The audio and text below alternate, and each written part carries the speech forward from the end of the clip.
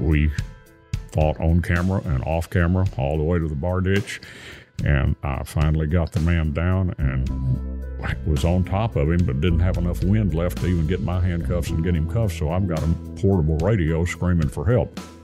Retired senior Texas trooper Johnny Williams describes a traffic stop turned bad with a cocaine dealer. In this episode of True Crime Reporter Extra, we feature real stories from the Texas Highway Patrol. 2,800 women and men call state troopers, enforce traffic laws, and serve other policing duties, some even on waterways. They work alone, often on lonely roads at night, or in remote areas where they are the only law for hundreds of miles, and help is a long way off. They patrol more than 683,000 miles of paved roads across Texas, through its piney woods, desert plains, mountains, and coastline on the Gulf of Mexico. Texas ranks as the largest state highway system in the United States. The state's old San Antonio Road, used by trailblazers in 1691, is the oldest highway in America. Johnny Williams patrolled those highways as a state trooper for nearly a quarter century before retiring in 2007. He has been a commissioned law enforcement officer in Texas for 40 years, presently serving as a court bailiff in Lamar County, Texas.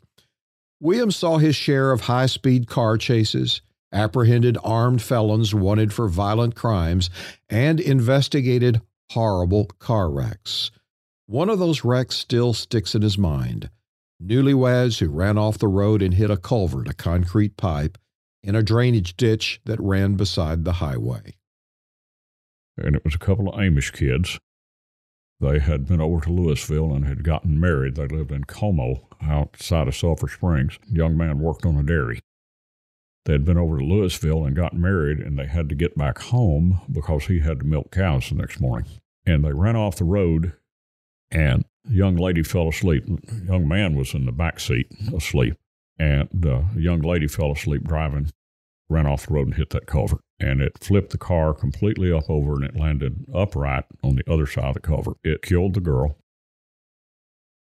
The young man survived, but on the dashboard of that car was a Bible.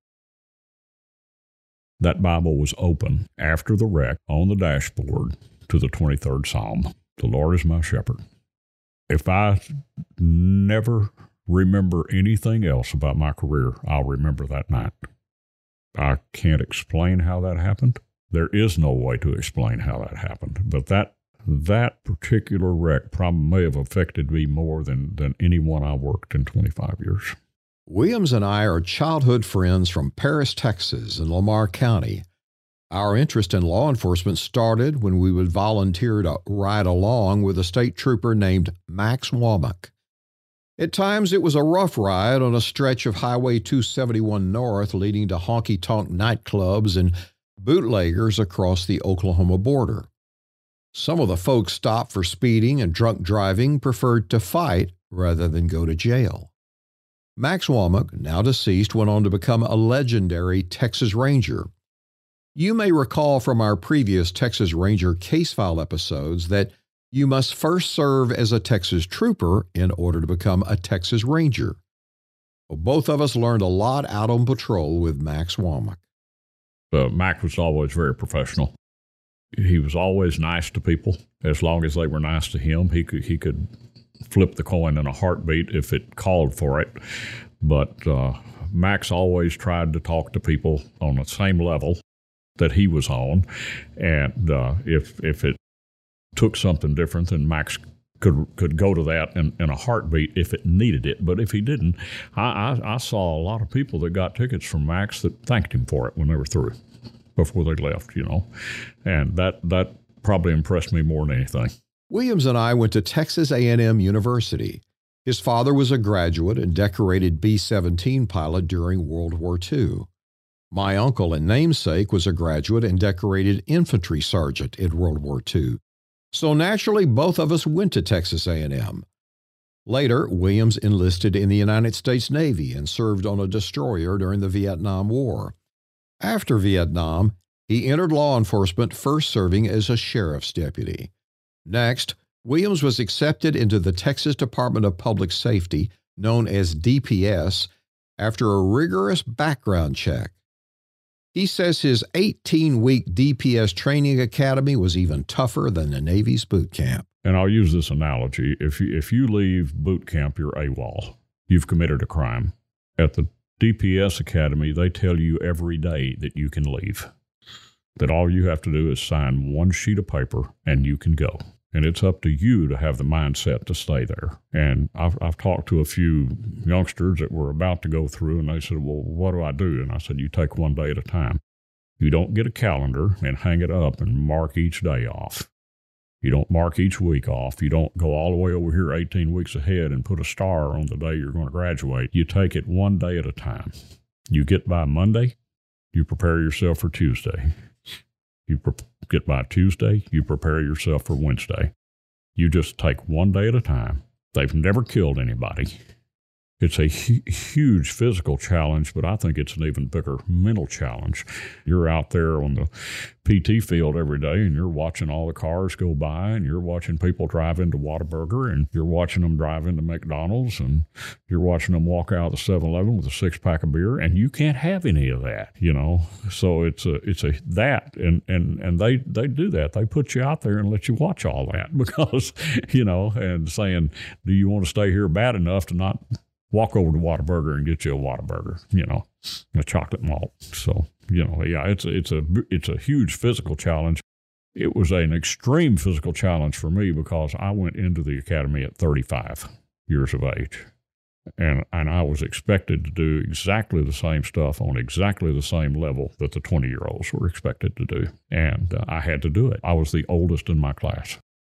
There was one other one in there my age, and I actually turned 36 in the academy, and he didn't, so I'd say I'm the oldest one there. Williams says the physical demands to train to become a trooper caused some recruits to drop out in the middle of the night.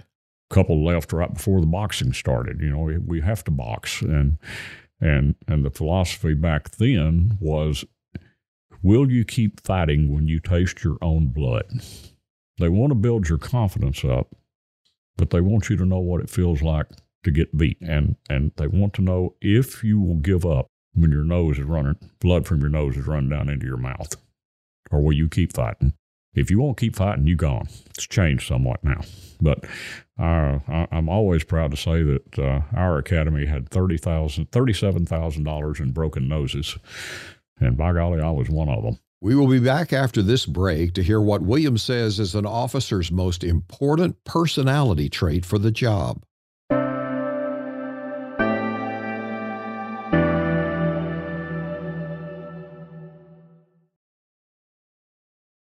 Before we return to our interview, please recommend True Crime Reporter to a friend and leave a review wherever you listen to podcasts.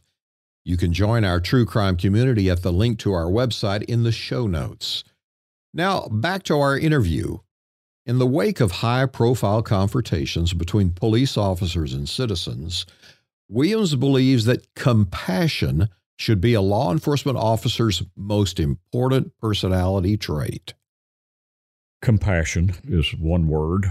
The ability to project yourself in a friendly manner, and also the ability to control a situation regardless. But you have to have compassion to do this job. You just can't be cold-blooded. Williams is concerned that some police agencies turn out officers that are robotic. During traffic stops, they sternly demand license and registration. No small talk. But it just seemed like that had no personality to them. Didn't smile. Didn't try to engage in any conversation, do what you had to do, leave, just like that. And that's not the way we work. You know, I could stand on the side of the road and talk to somebody for 15 or 20 minutes. They wanted to have a conversation, you know. We didn't talk about anything but the weather, but, you know, I mean, I didn't mind stopping and talking to people. Did it lots of times. Williams proudly says that during his career, no one ever filed a racial profiling complaint against him. He loved putting on the Texas tan Western-style uniform and donning his cowboy hat to head out on patrol. It's a new day every day. You wake up just like a goose. You're in a new world every day. You don't know what's going to happen. You don't know if it's just going to be, there is no such thing as a routine traffic stop. Any traffic stop can go south on you. But I think it's just the appeal of getting out there and maybe doing something just a little bit different, maybe having the opportunity to help somebody that really, really, really needs some help. And the opportunity to put somebody in jail that really, really, really needs to go to jail, that has no business in public. You're helping the community. You're making the community you live in safer. And it's just a new day every day. I asked Williams if he thinks the job has gotten more dangerous for state troopers. He believes there has been a cultural change in attitudes about authority across all socioeconomic groups. I think what makes it more dangerous today is I think we have raised a generation of people who have absolutely no respect for authority of any kind. They have no parental authority. They're single parents, absentee fathers. They pretty well do what they want to when they want to do it, and they don't respect anybody telling them they can't do it. And I think that's the biggest problem. It's society as a general, in general. And we've just raised that generation of people that don't respect authority of any kind. Williams' last high-speed chase covered 56 miles in just 41 minutes. It was a wanted felon driving a stolen Chevy Camaro sports car. The car busted my radar southbound at 111 miles an hour. I jump off after it. He takes off. Williams says his cruiser was about to run out of gas when the felon crashed. He wrecked it, jumped out, and had his hands in the air. I don't know how he didn't get hurt, but he didn't. He hit one of those great big, huge concrete power poles, just annihilated the Camaro. It just exploded. So he gets out, I jumped out, yelled at him to get on the ground. After handcuffing the fugitive, Williams said he realized that it was time to retire. I knew that night it was time to go for sure, because just as soon as the adrenaline dump wore off, I just puked my guts out over there on the side of the road. I mean, it was I'm too damn old for this shit, Today, Williams gets Facebook messages from people he stopped many years ago.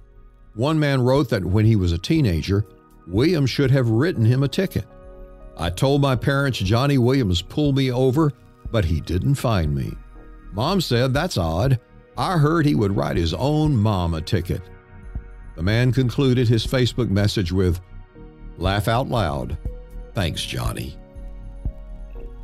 We want to be your favorite true crime podcast, so please recommend us to your friends and leave a review wherever you listen. If you want to receive updates and bonus interviews, join our true crime community at truecrimereporter.com. If you have suggestions or know of a case that we should look into, email us at fan@truecrimereporter.com. This podcast is a trademarked and copyrighted news organization based in Dallas, Texas.